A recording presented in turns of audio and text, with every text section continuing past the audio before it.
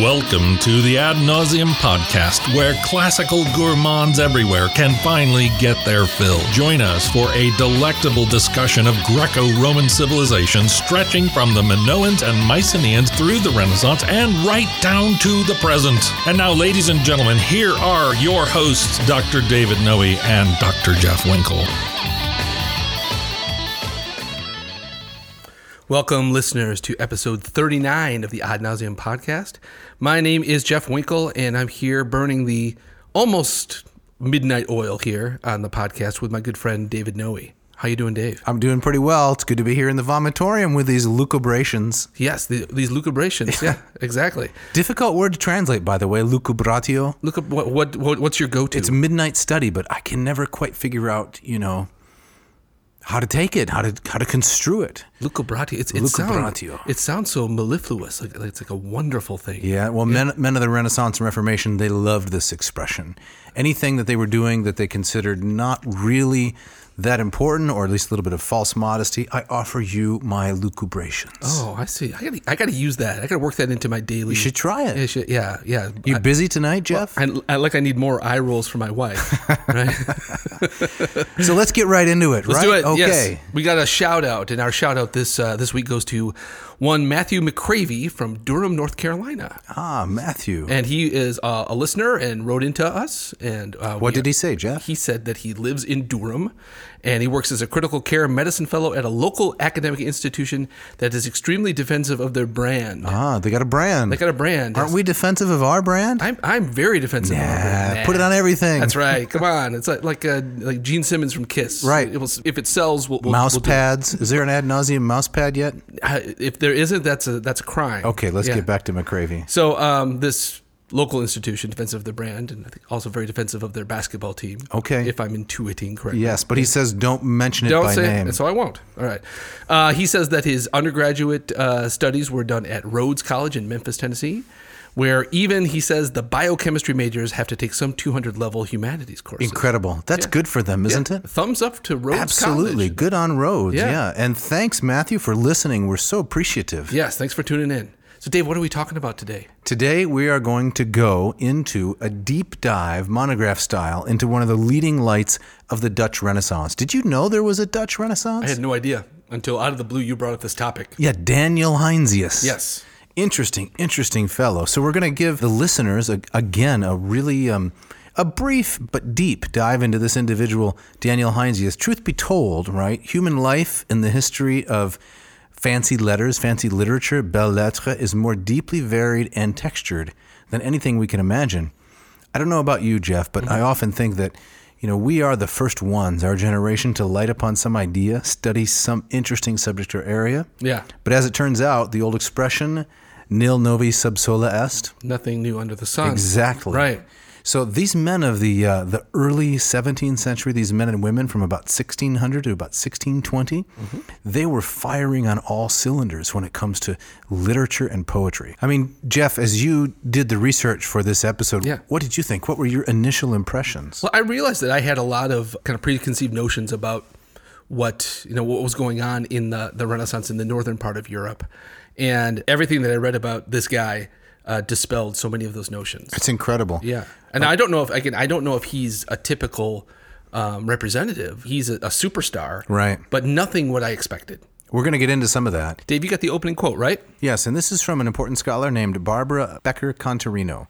And the name of the book is simply Daniel Heinsius. It's in the Twain World's Author Series, 1978.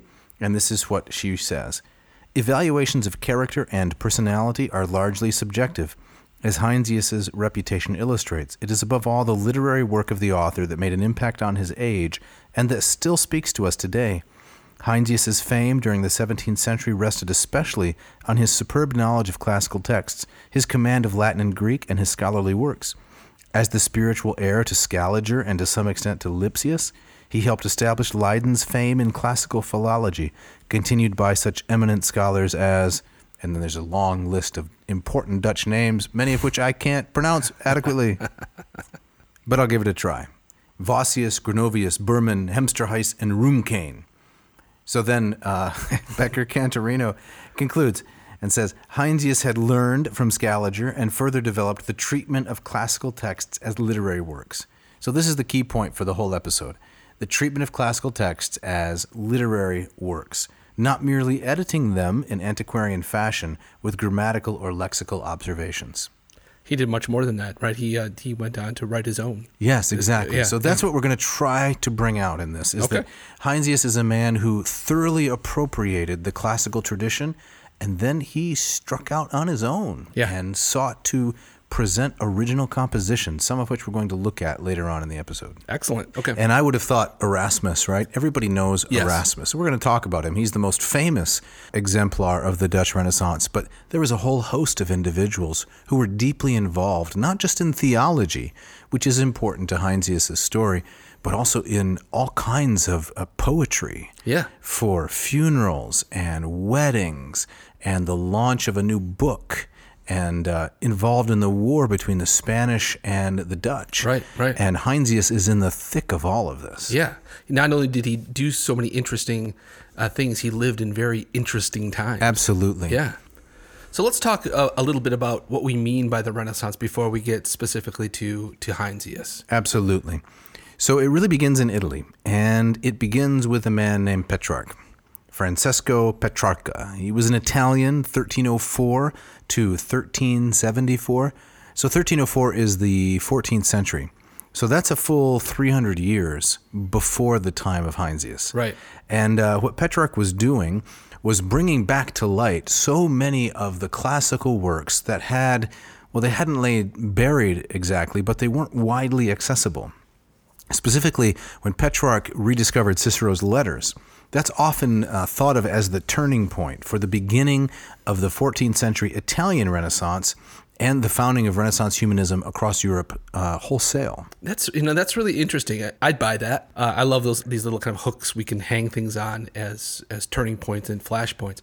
It just strikes me as you were going through that is that I think when most people think of the Italian Renaissance, they think of the physical arts. They think of Michelangelo, they think of Leonardo. Mm-hmm. Raphael, the three greats. Botticelli. I think Petrarch is still, I wouldn't say it's a household name. No, definitely not. Which is it's a shame in some ways. But I think you're right. That Italian Renaissance really begins not with the painting of a fresco, but with the rediscovery of literature. Absolutely. Setting the standard for beauty and taste.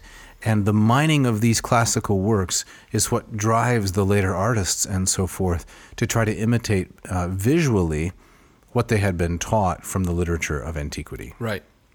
Now, what about the Dutch Renaissance, though? Well, we're not going to get quite there yet. Oh, am I leaping ahead of things? Well, I know, Winkle, that you are yourself of Dutch extract. Yes, yeah. And which actually, when I was doing this reading, it made me a little bit embarrassed about how little I knew about this Really? stuff. Yeah. Fair enough. So, but please, take us there. We got to go on a little bit. Okay.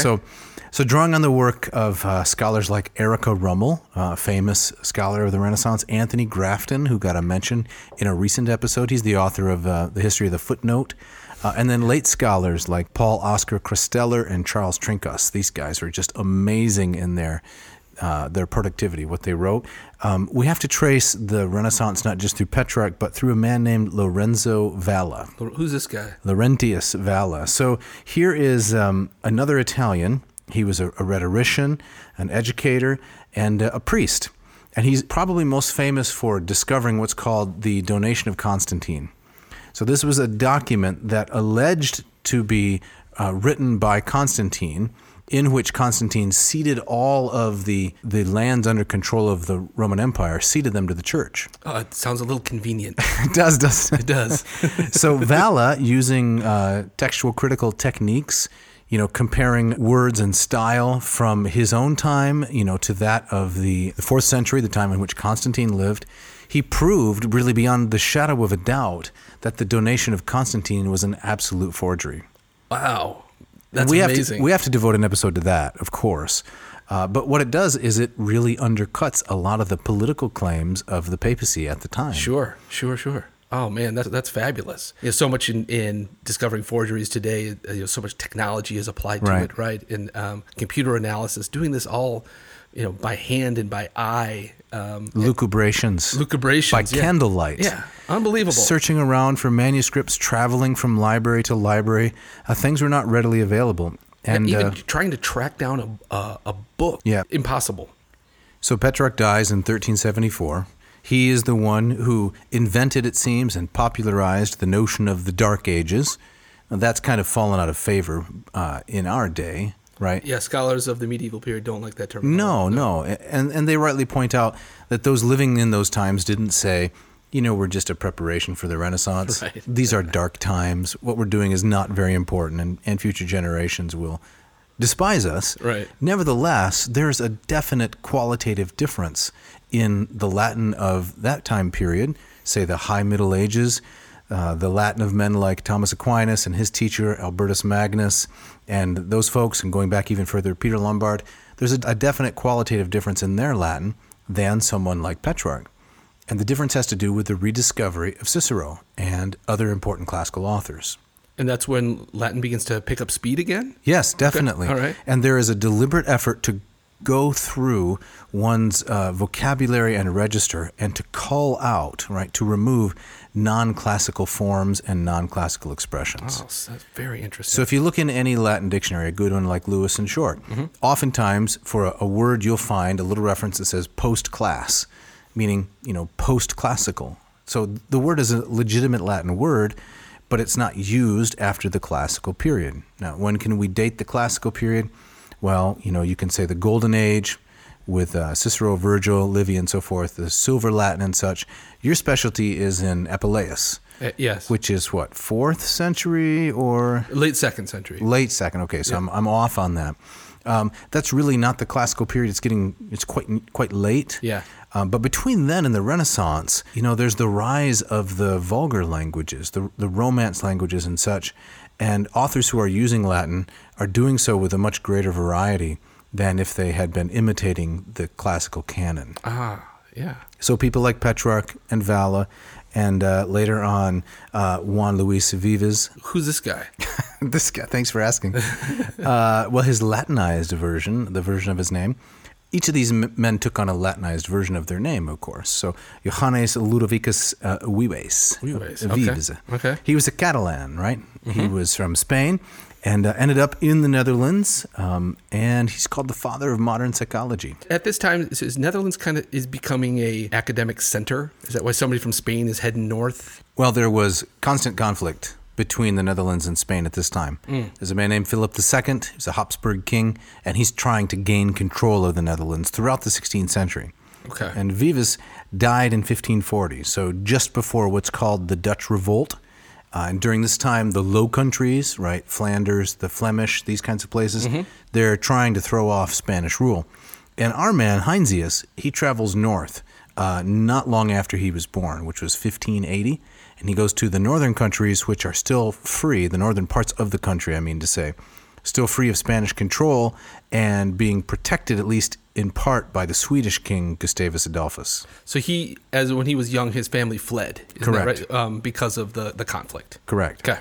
So there's one more name, Okay. a name to reckon with. And that would be one Erasmus. Yes, Desiderius Erasmus, Rotterdamus. Rotterdam. Where was he from? Rotterdam. Oh, okay. Yeah. Now, what's so special about this guy, though? Well, he earned the title, right, the sobriquet, the Prince of the Humanists. Oh, really? And not an easy title to get. It strikes me that, Erasmus is, of this list of names, he's the one that jumps out at me. Absolutely the most well-known of all of them. And if you were doing just kind of a Cliff's Notes version of this era, he's probably the one guy they would include. Yes, right? born in 1466, a Dutchman, died in 1536, so he lived to the ripe age of 70. People know him primarily because of his conflict with Martin Luther. And in 1516, he publishes his first edition of Annotations on the New Testament. So he takes the New Testament and he gives the Greek version and he translates it into a Latin that's not the Vulgate.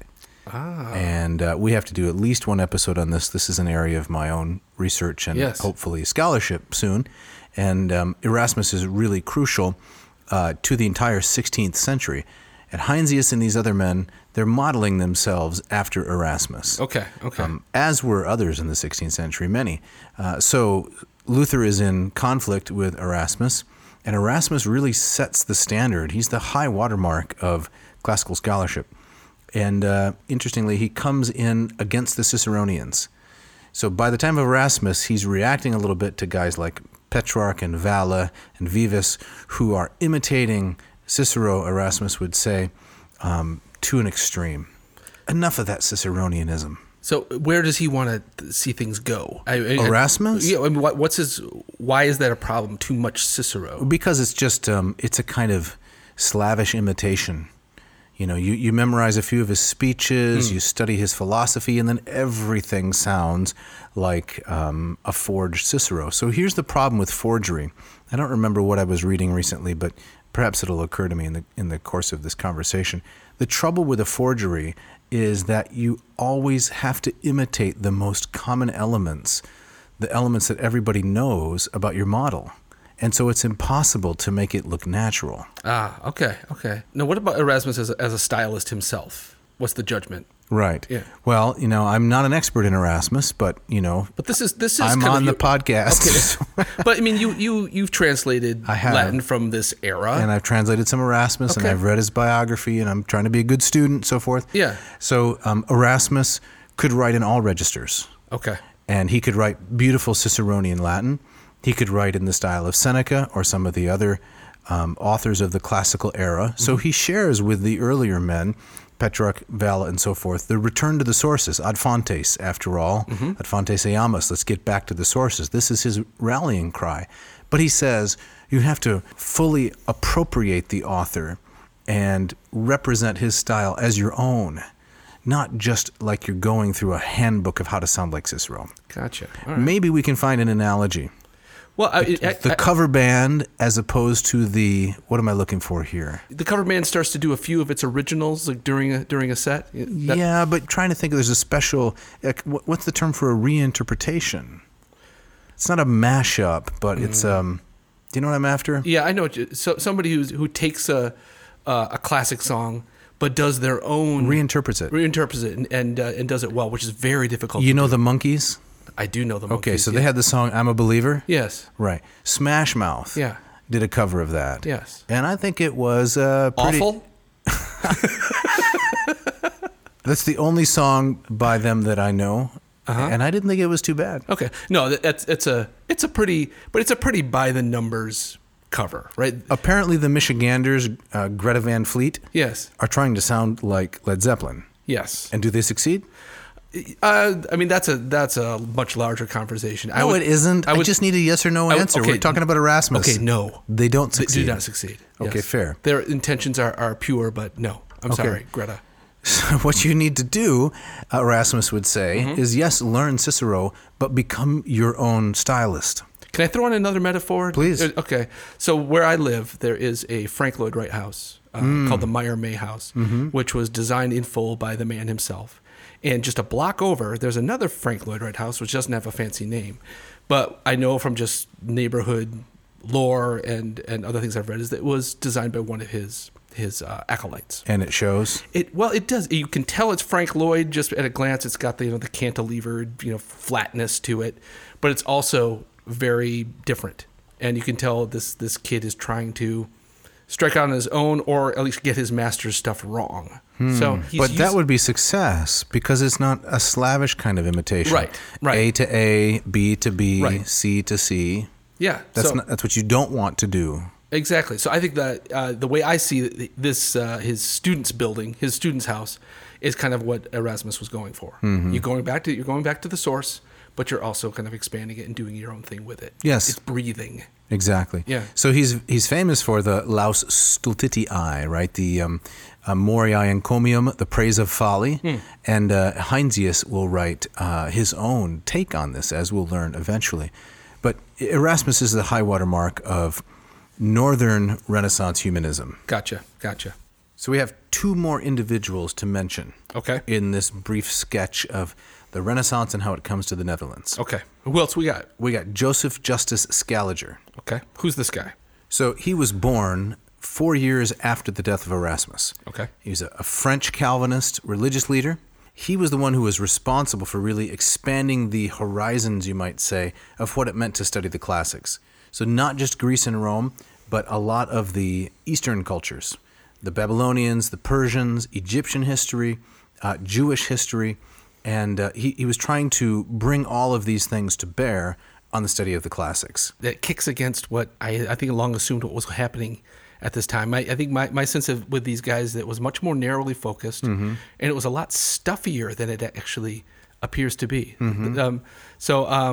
Hats off to Mr. Scaliger here. Well, yeah, and this was the time that the Orientalizing movement began, where men are trying to study, Assyrian languages and all of the Eastern languages and so forth. Now, do you know is this happening in Italy at all, or is that kind of stuff only really happening up in these northern? I don't really have an answer to that. Okay, I know that the study of Hebrew was popular in parts of Italy. Okay. So one famous example is a man named Peter Martyr Vermigli, who was a Florentine, and he fled Italy. He was down in Naples in 1536. Okay. He fled Italy in 1542, went over the Alps, went to Zurich. Oh, wow. Because he eventually went to Oxford, where he was a Greek scholar there. So he knew Hebrew, and the study of Hebrew was very popular in parts of Italy. But, these are really vexing times religiously. And so there's conflict and turmoil, not just about the conclusions that you draw, Catholics versus Protestants, but the kinds of things you're studying. Right. I just want to get your opinion on something. Most of my study of what I know about the Dutch Renaissance or the Northern Renaissance has to do with the physical arts. And so it's, the theology and the writing, the literature, I'm not so learned on. But one of the things that I've taken away from this is that the further away you get from Rome, kind of under the watchful eye of the papacy seems to be a lot more kind of freedom to let these kind of debates rage and back and forth without kind of that immediate threat of a clampdown, just because of the physical geographical distance. I mean, does that ring true with you at all? I think there's definitely the ring of truth to that. I would phrase it maybe a little bit differently, and that is to say that because the Reformation never really came to Italy, there were political interests in the north to protect the reformers and men who were officially on the outs, and women, with the Catholic Church. Okay. And so because the Reformation never really took hold in Italy, right, you couldn't really say the same kinds of things. Now, there was a very important printing industry in Venice, and there were a lot of reformed-leaning books being printed in Venice and distributed north throughout Europe, but there weren't Protestant churches distributed throughout Italy. So the conflict in the north raged on, and often there were Catholics and Protestants rubbing shoulders with one another. And so I think that's really what you're seeing and what you're expressing through your question. Okay, yeah, great. So Joseph Justus Scaliger, a very important scholar, spent the last decade and a half of his life in the Netherlands, died in 1609, and he took Heinsius under his wing as his student, his protege, and Heinsius inherited a large part of his library, in fact, and gave him his start. Great. And then we have one more guy. Yes, Justus Lipsius. Okay. You want to give the Dutch version of his name? Just Lips? Just Lips, that's right. Born October 1547, so a little bit younger than Scaliger. And this makes him about, 33 years younger than Heinsius. Died in 1606. So he was Flemish and a philologist, philosopher. His specialty was Stoicism. And although he was Catholic, and so he and Heinsius had a different confession, he was another brilliant classical scholar and had this tremendous expertise in Stoicism. Most famous work is De Constantia, on constancy. And I don't know about you, Jeff, but every time I hear this, I think of the Reverend Lovejoy. Do you remember one of his many sermons? It's on the tip of my tongue. You got to say it. Constancy. That's one of the favorite tropes of Tim Lovejoy. So both of these guys, Scaliger and Lipsius, were immediate influences and mentors to Heinsius. Absolutely. Okay. And the latter of them, Lipsius, taught at Jena, Leiden, and Leuven. Okay. And Heinsius associated with Leiden for the bulk of his career, right? Correct. Yeah. And we're going to get a little bit of Dutch poetry about Leiden. Ooh, exciting. Coming up very soon. But let's get started on his biography. Okay, what do we know about Heinsius? He was born in 1580 and died in 1655. That's a decent lifespan. It's a pretty long life for this time. 75 years. Right. Do you hope to live that long? I hope so. Yes. For some days I feel I'll be lucky to get to squeeze out another 5. Really? Is it the podcast that's shortening your life? It is, yeah. The lucubrations, the intensity. It is, yeah. The graying of the hair, the losing of the hair, yeah. So born in 1580, and this is 5 years after the University of Leiden was founded. Okay. So it's a Dutch Renaissance university dedicated to the study of theology and dedicated to Calvinism, actually. Okay. So Calvin and his thought, right, had taken hold in this part of the Netherlands at Leiden, and this very famous university then is established there. Okay. Now, a fellow that I worked on before, a man named Franciscus Junius, Yes. was appointed to the position of theologian there at Leiden, and another fellow came out from there as well, a guy named Jacob Arminius was at Leiden, actually. And these would be guys that are after Heinsius. No, these are before Heinsius. Before Heinsius. Yes, before Okay. Heinsius. Okay. So Heinsius was 5 years old when the university was founded Okay. in 1575, just to keep the chronology a little straight. And Junius died in 1602, which was when Heinsius would have been just 22 years old. Gotcha. Okay. So their careers overlapped just a little bit.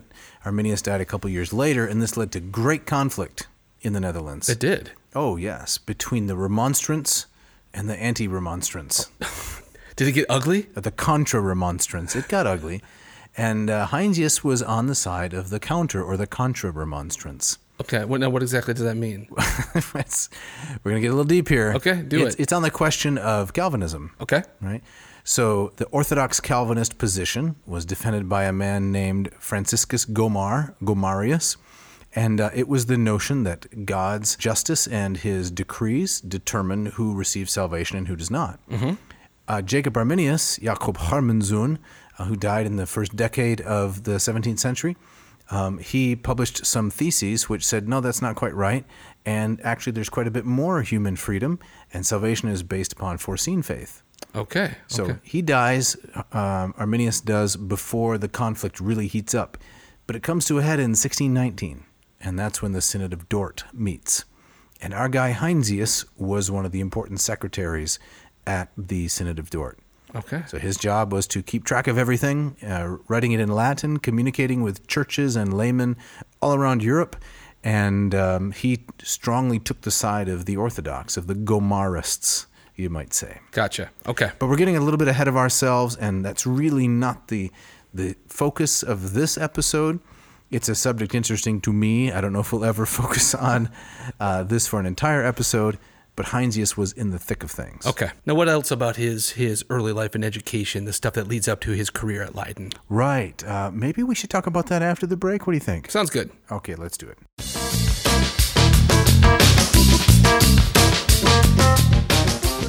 This episode is brought to you by Ratio Coffee of Portland, Oregon.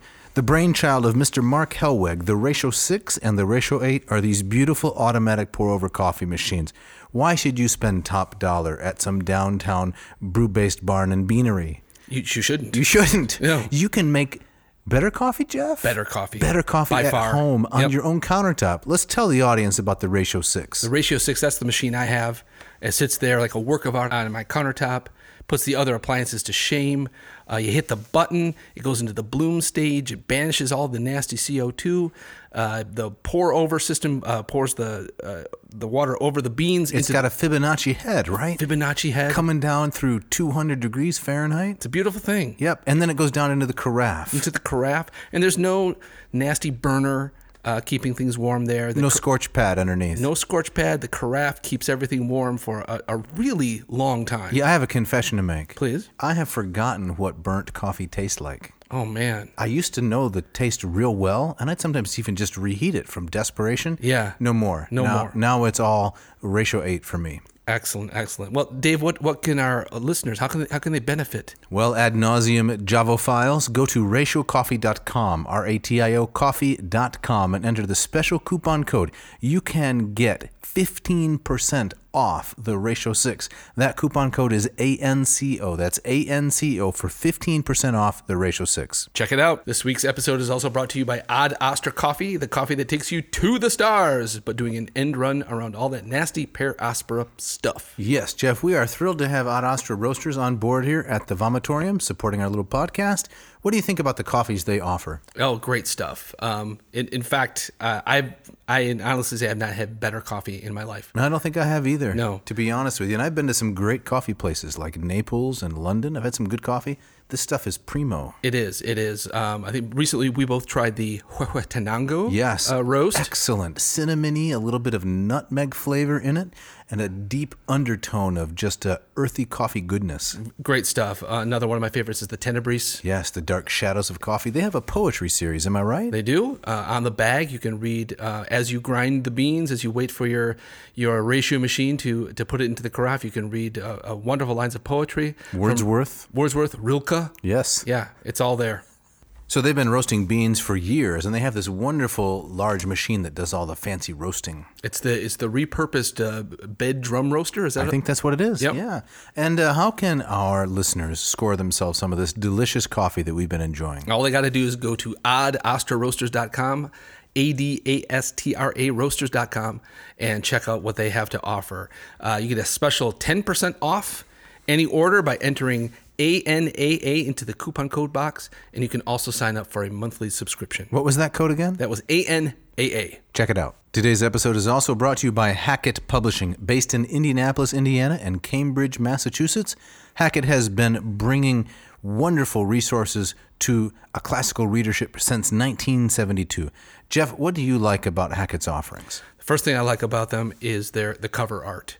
I love the way they draw you in with really clever contemporary photos that mirror or kind of harken back to the themes of the stuff between the pages. My favorite, as we've talked about, is the portrait of Elvis Presley on the front of their translation of Euripides' Bacchae. Just really, really clever. But then once you open the book, it's readable, digestible, approachable translations for any level reader. Yes, we just went through our Odyssey series featuring the work of the brilliant Stanley Lombardo. Yeah. What a great translation that is. It is. I use it in all my myth classes, and students across the board love it. And they're coming out with a new translation of the Aeneid by Len Krizak. They have their Aristotle series. It's wonderful stuff. So what can our listeners do to really cash in on the generosity that Hackett has shown to this podcast? Well, they can save 20% on any order. Hold on a minute. Yes. 20%? 20%. That's not all. That's sizable. It's sizable and free shipping from any order from Hackett Publishing. All they got to do. Hold on a minute there. Yeah. Okay, what do you got? What? 20% and free shipping? Both of those things. That's incredible. Yeah, it's not one or the other. It's both? It's both. Shall I let you finish? Yes, please do. So go to hackettpublishing.com, HACKETT publishing.com, and in the coupon code box, type in AN2021 and get that wonderful offer right now.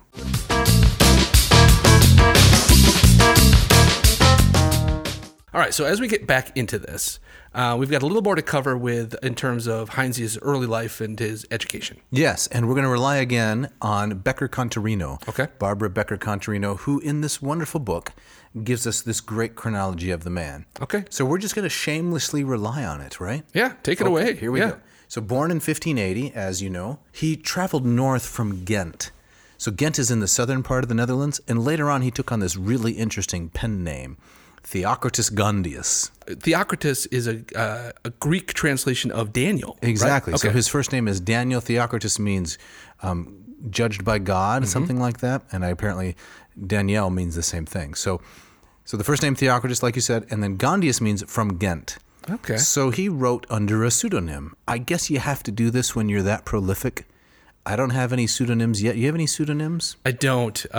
It'd be fun to come up with one, though. I have a couple potential. Are you willing to share? Sure. Well, John Rollerball. John Rollerball. Rollerball. You see, it's a pen name. Another one I've been working on is... Oh, no. You don't want to hear this? No, I do, but, you know. Penford Plumright. I'd read anything Penford wrote. That's a pretty good name. That is pretty good. Penford Plumright. But okay. I got a third one. Oh, okay, please. Thomas Bick. See, they're pen names. They're pen names. Yes, okay. I think we get that. Yeah. All right. But it reminds me of like Stephen King. Exactly. Right, who writes books in his sleep. Right. He had to write under Richard Bachman. I didn't know that. For a while, the Bachman books. Bachman books. Because he was cranking these things out so quickly, he was afraid people would say... they would just dismiss it. Exactly. Did Bachman write Turner Overdrive? Unrelated. Okay. Unrelated, yes. Well, it's how little I know. Okay. So born in 1580, and his family flees to the north from Ghent, and then he becomes friends with a man named Hugo Grotius. Why is that important? Well, because Grotius is more famous than Heinsius. Okay. Grotius, Grotius, and he was on the other side of this big theological divide. Oh, okay. He was a remonstrant, and not a contra-remonstrant like Heinsius, and he was actually condemned to death and then exiled, and his wife rescued him. So it's a lot of high drama. And they were good friends. And in fact, Heinsius was the best man at Grotius's wedding. Really? Now that crossing of those theological lines, that had to have been rare. Or Well, maybe not so much? Or? This was before the conflict really became pointed at Dort, 1618, 1619. Okay. So the theological controversy ripped people apart in terms of their friendships. Now, some of these guys were able to maintain a fair amount of charity toward one another, but there wasn't public interaction after the split. Gotcha. Now, I remember from the book, his father wanted him to be a lawyer. Oh, yes, this is standard. You remember Ovid's father wanted him to be a lawyer. That's exactly what it reminded me of, right? And Ovid said, no way. No. But it's when Heinsius he discovered his talent for the languages that things took a different turn. He took off, right. Yep. So Joseph Scaliger arrives in Leiden in 1592, and in 96, for 2 years, maybe 3 years, Heinsius is studying law at the Franeker Academy. Oh, and he was so bored. He wanted to get out of that fast. Man, sounds awful. Have you ever been interested in studying law? Never. Have you ever watched Law and Order? I have. I enjoy Law and Order. Okay, which part, the law or the order? I like the disorder that leads up to the law than the order. Yeah. Fair enough. Then in 1599, when the law career is not going well, his father, as Cantarino says, he's recalled by his father for lack of progress. Well, because he wasn't interested at all. No, you can't succeed at something you don't love. That's right. But then in 1600 goes back to Leiden to study the classical languages, and then his career takes off. He had this preternatural gift for languages. He was just amazing, apparently, and he comes under the wing of Joseph Scaliger, the leading light in Leiden at the time for classical studies. And he comes out with his first edition, that is the Second Punic War, of a lesser-known epicist named Silius Italicus. Right. You probably read about him in grad school. I did. Silver Latin, I was told that he's no Virgil, and that's about all I knew about him. Right. No Virgil. Now, what year is this? How old is... This is 1600, so he's 20 years old. Just 20. Amazing. Right. Okay. Well, I often wonder, why were the men of this time period so accomplished so young? And I think that there's two reasons. The one is, we maybe talked about this with Perkins. I can't remember that episode, but I think the two reasons are they didn't study broadly. So, a typical school curriculum today, half a dozen or more subjects, 6 or 7, all these men studied was Greek and Latin. Now, they read a lot of other things. They studied different subjects within those languages. So you'd study history and science, but it was all done in either Latin or Greek. So that intense focus is one reason that they had such early success. The other reason is that not everyone was as good as Heinsius. Right? So we're reading the cream of the crop, the flos lactis, as they would say in Latin. Right. Because where does it go from there? Well, he publishes his first collection of emblems. Now, these are like, these are really interesting. I thought you would pick up on this in our prep work, and maybe you did, but there's a part of the book which talks about the fact that illustrations and images were really important at the end of the 16th, beginning of the 17th century. It reminds me of comic books.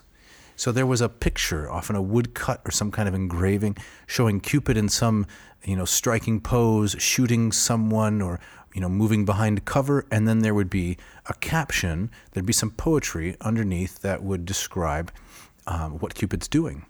And so he wrote all of these emblemata, these emblem captions, to illustrate, these interesting scenes. Yeah. So the first collection of emblems that he publishes is in 1601, and it's entitled Quaeris quid sit amor, which means, do you want to know what love is? So that's the Foreigner song, right? Exactly. I want to know what love is. Exactly. Yeah, would you sing a little for us? No. Oh, okay, all right. Will you? No, I'm not ready. Okay. Too late. But it's striking, isn't it, how little has changed in 400 years? Yeah. He is, 21 years old now in 1601, and he wants to know what love is. Yeah. Was he writing crappy love poetry like I was in my dorm room? No. It was good He stuff? was writing brilliant Okay. stuff. Oh, man. I mean, everyone, can write poetry of some sort. I was writing pretty bad poetry also when I was that Oh, age. yes. A lot of us were. Deeply introspective, pining over girls and so forth. Yes. But he's writing beautiful elegiac couplets, flawless Latinity. It's phenomenal. Then he writes a tragedy about William of Orange. How old is he now? He's writing a tragedy. He's 22. It's called the Aureacus Sive Libertas Saucia, Okay. William or Wounded Liberty. And these are about events of the war between the Dutch, the Netherlands, and Spain, and how this William of Orange was assassinated. So he writes a tragedy on the subject when he's 22 years old. And then he gets an appointment as Professor Extraordinarius, which means out of the normal rank, right? The position was created for him, and he keeps churning out these elegies. Now, is this part of his academic work, or is this stuff he's doing in his spare time? A little of both. He is consumed by this literary production. Before we go on to look at some really interesting particular examples, I think we should here introduce this quote. We have a guest reader, don't we? We do. Our guest reader is Aaron Overkirk. I think that's how you pronounce it, yeah. Yeah, he's a graduate student at the University of Utrecht, and he has graciously agreed to read some Dutch poetry for us. All right, roll the tape. De regen en de wind gekomen hier tot Leiden, heb ik naar u gevraagd, uw arme martelaar. Ziek zijnd om uwentwil, ik hebbe moeten beiden van u te spreken aan, en ben gegaan vandaar. Ellendig, zonder hoop, vol pijn, vol smert, vol lijden, vol droefheid in de geest, vol jammerlijk verdriet. Wow, that's really incredible. Yeah, that's really nice. Yeah, thank you so much. So the translation goes like this. Through rain and wind I have come here to Leiden and have asked for you. As your poor martyr, sick because of you, I had to wait to address you, and I left in misery, without hope, full of pain, of sorrow, of suffering, of gloom in my heart, full of miserable dejection. Wow, that's pretty downtrodden. Yes, it is. Before we give a little bit of an explanation, and I'd like to note that this is not my translation. I can't translate 17th century Dutch. This is Bekker Contarino, the scholar whom we're following. And I'd just like to point out that I think this is the first time that Dutch 17th century poetry has been read on a podcast. It's got to be. I would think so. I would think that's a definite first. So what do you think, Winkle? Are we going too niche? With this Dutch poetry? Yeah, the whole thing in this episode. I think if anything, it's not niche enough. Really? Yeah. I mean, I looked at some of our stats, and our listenership in Holland, in the Netherlands, is kind of saddeningly low. It's a little lackluster. It's as low as the lowlands in the. That's terrible. But this is a way to kind of zero in and hit that target audience. No, but seriously, why should this be interesting to the listener?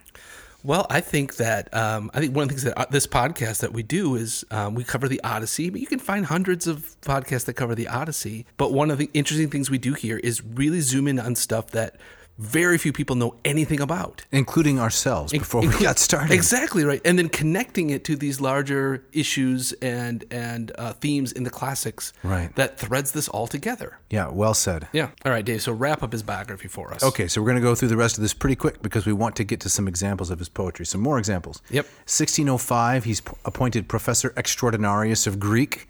So not only can he just really wow us with Latin, his Greek's extraordinary also. Wow. He's appointed university librarian. Scaliger recommends him. That's 1607. Becomes secretary of the academic senate, which means he got to attend all the meetings. Oh, wow. Got first pick of the donuts. What a prize. Yeah, no doubt. He publishes on Aristotle's Poetics in 1610. Releases all of this Dutch poetry in 1616. So now he's 36. He's really hit his stride right in the middle of his career. It wasn't with the Poetics. It's really his kind of rearranging of the text that we understand or is taken to be kind of standard today. Right? Yes. Yeah. Well, and he did the same thing with Horace. He reworked a lot of the Ars Poetica of Horace, moving the lines around to make it a functional whole. Yeah. Because he had some criticisms, not of the individual lines, but of their placement. And he thought that maybe they had been put together in the wrong way, not by Horace, but by some editor. Right. So the point that the book makes, which to me is so fascinating, is that Not only can he, speak and think and write Latin and Greek in his sleep, but he's engaging with the tradition critically. Going back to our earlier theme, these are not covers, right? This is a creative appropriation and representation of what he's learned. Exactly. It's very difficult to do. Okay, then we fast forward to 1618, 1619. He's at the Synod of Dort. And in some ways surprising because the Contra-Remonstrants, right, the Orthodox Calvinists, they have the reputation for being, buttoned up, kind of straight-laced. Yeah. Because their theological position can seem rigorous and even offensive to many. But Heinsius chooses this side out of conviction. The same guy who wrote the poem, I Want to Know What Love Is. Yeah. Right? Quaeris quid sit That amor. was the thing I found most fascinating about Yes. him. Yeah. These are not one-sided, narrow-minded individuals, I would say. These are men of culture and learning with surprising turns. Now, his brother-in-law was a guy named Janus Rutgers, and he was the Swedish ambassador to the Dutch Republic, and he died in 1625.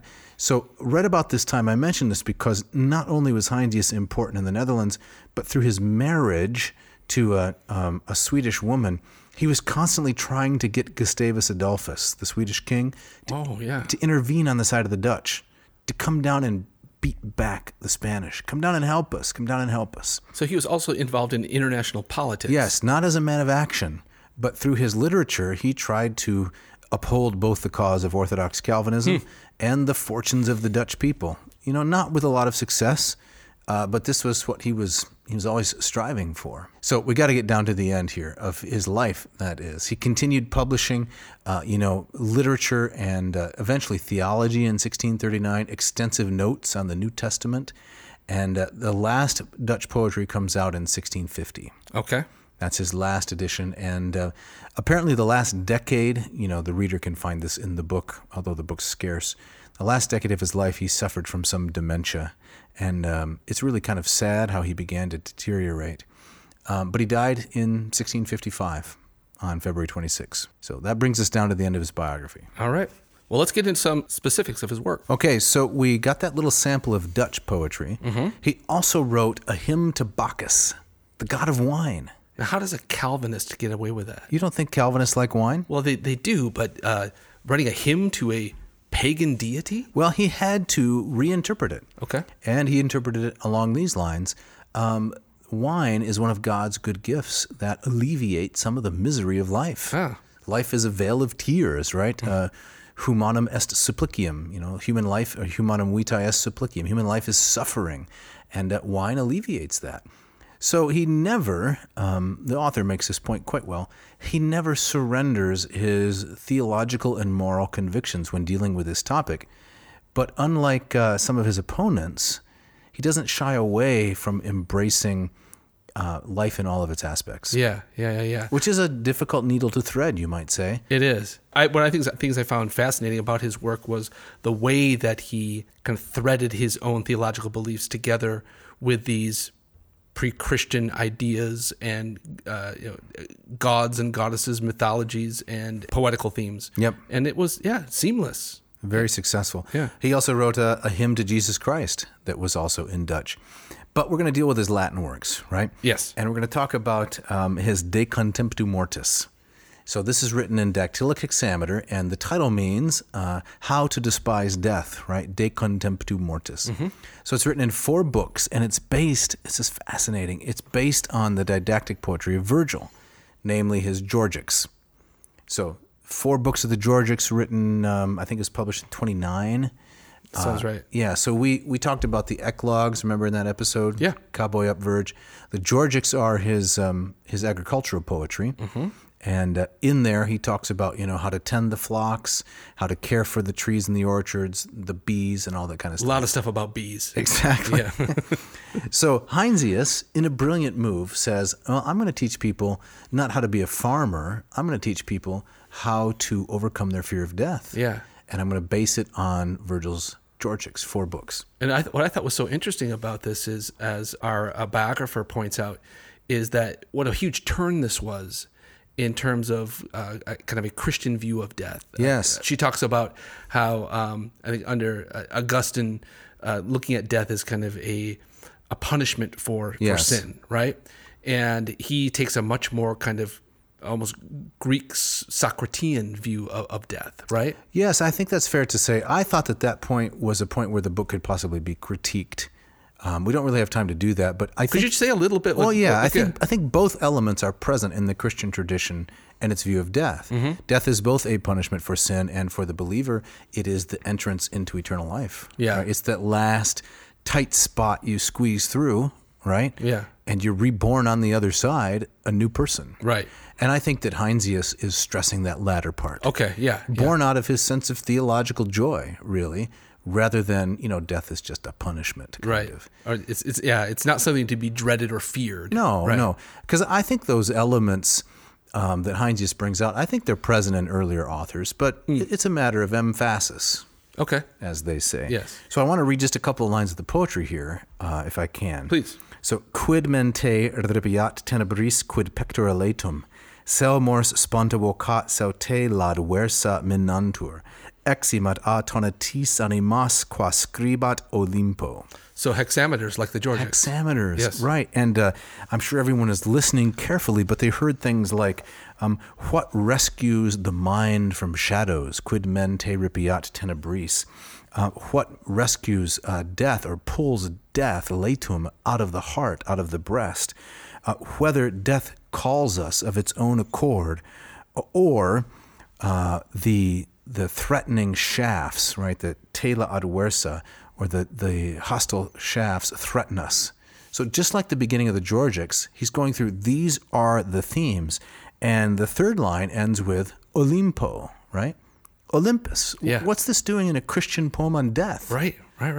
It's that kind of all things captive to Christ. Yes. That's so deeply embedded in the Reformed tradition. Right. So he can take the Mount Olympus concept and he can reconfigure it and do with it whatever he wants. Yeah. And Heinsius does this throughout his life's work. Yeah, it's crazy. It looks and sounds like Virgil. Oh, it's very good Latin. Yeah. I mean, I'd give anything to be able to write hexameters like this in Incredible. Latin. Yeah.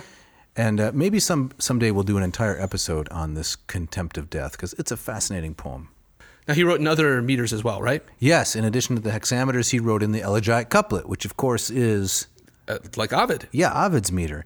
So we have a little selection here of elegy number 8, which is addressed to a rival, right? An unnamed rival. An unnamed rival. Okay. So this is a young man who was in love with Heinsius' beloved. Yes. How dare he? So he wishes that he had Jesse's girl. I guess. All right. Well, who is that? That's Rick Springfield. Oh, thank you. Come on. What can I say? Right. Dice bam de systemeos in water amores. Dice bam misero parcanocer mihi. Nunc tibi quam sentis veneris gravas ira luendest. Nunc tibi sinescis impetus ella nocet. It sounds impassioned. It does. I mean, those staccato lines. Right. Nunc tibi. Right, and the decay bomb, right? Yeah. I kept saying, this is just a rough translation, I kept saying, right, stop encroaching on my territory, right? Don't invade my loves. I kept saying it, don't harm poor me, right? Parcenocera misero mihi. Now I say to you, as you feel, that the hard penalty, the gravus ira, the hard penalty of love must be atoned for. So here he's got this emotion, this impassioned kind of rebuke of his rival, right? Yeah. Who's after the girl that he likes. Yeah. What classic scholar, what theologian does this? I don't know. This guy. Hopefully all of them, because it's interesting. It is interesting, right? He's a young man, and he has a woman, right, to whom this poetry is addressed. It was Rossa. Rossa, right. And the scholar, Becker Contarino, I think she translates this as sandy-haired girl. That's no good. No, what do you think? More Blondie. Yeah, I think Blondie would do it, given the fact that they're Dutch. They're Dutch. Right? And so he's imitating here Catullus with his Lesbia. Right. And each of the poets, right, Propertius, Tibullus, Ovid has Corinna. they each have a fictitious woman to whom these poems are addressed. Right. And then you got to take down the rival. Dique bom de sistemeos in water amores. Yeah. Stay off my lawn. That's right. My love lawn. It reminds me a lot of what's going on in England too. Shakespeare's writing his sonnets roughly around the same time, doing the same kind of things. Yeah, but he wrote in English. He's doing the same thing that Catullus is doing. He's using kind of shrouded language to possibly refer to some mysterious lover. Right. And writing tragedies too. So I just wanted to point but in English. in English, Not in Latin, which is so beautiful. All right. So I need to stop talking about Shakespeare. No. Go ahead. No, I'm done. It's I'm an done. excellent I point. just wanted to point out there's some parallels things Okay. going on All right. across the channel. Now he writes another elegy, the following elegy, number 9, on the occasion of Ovid's birthday, right? Yes, isn't that incredible? Yeah, read a little, would you? Yeah, sure. So before I do, Yeah. right, Petrarch has a number of imagined letters, including one famous one that he wrote to Cicero. It's a little bit whiny, it's a little bit complaining, But Heinsius picks up this thing, and he's going to write a poem now in celebration of Ovid's birthday. Ante duos fulvi vectorem veleris ortus, solariet medio, nata Minerva fuit. So what does that mean? Well, I'm not really sure. It's getting late. Okay. Well, they can always take a Latin class. They can take a Latin class All right. if they want to know. Fair enough. Sounds good. What's next? What's next is we're going to go to Incellulam in urbe Gandavo, inqua natus est Carolus Quintus, which means it's a little poem that he wrote to the apartment building in the city of Gandavo? You wrote it to the building? To the building. I like this already. In Ghent, where Charles V was born. Ah, okay. Terrarum domitor plus quo vis Caesara Caesar. Carolus hoc primum serpere coipit humo. Now, can you translate that? Yeah, which means something like, O ruler of the whole world, terrarum domitor. You who are much more Caesar than Caesar, Charles, right? This is the place where first he began to creep across the earth. So he's comparing him to, he's like that serpra, like a snake. Yeah. Charles V. This is the little apartment building where Charles V was born, the emperor, and this is where he began to spread Ah, okay. across the lands. Interesting. So he can write about love, he can write about arrival, Ovid's birthday, politics, he can do it all. So Jeff, we have one little more sample from Elegy 11, and you're going to read the first couple lines, right? I am. Cel for es cel morbus amor cel mentis imago, si vale quid magnos, quod probat esse Deus. Very nice, very nice. And that means something along the lines of whether love is a madness, furor, or whether it is a disease, morbus, or maybe it's just a figment of the imagination, a mentis imago. Or maybe it's something that proves that the powerful gods exist. So I like this because, love could be really any of four things, but it demonstrates that there are powerful gods above, Venus and Cupid and so forth. Right.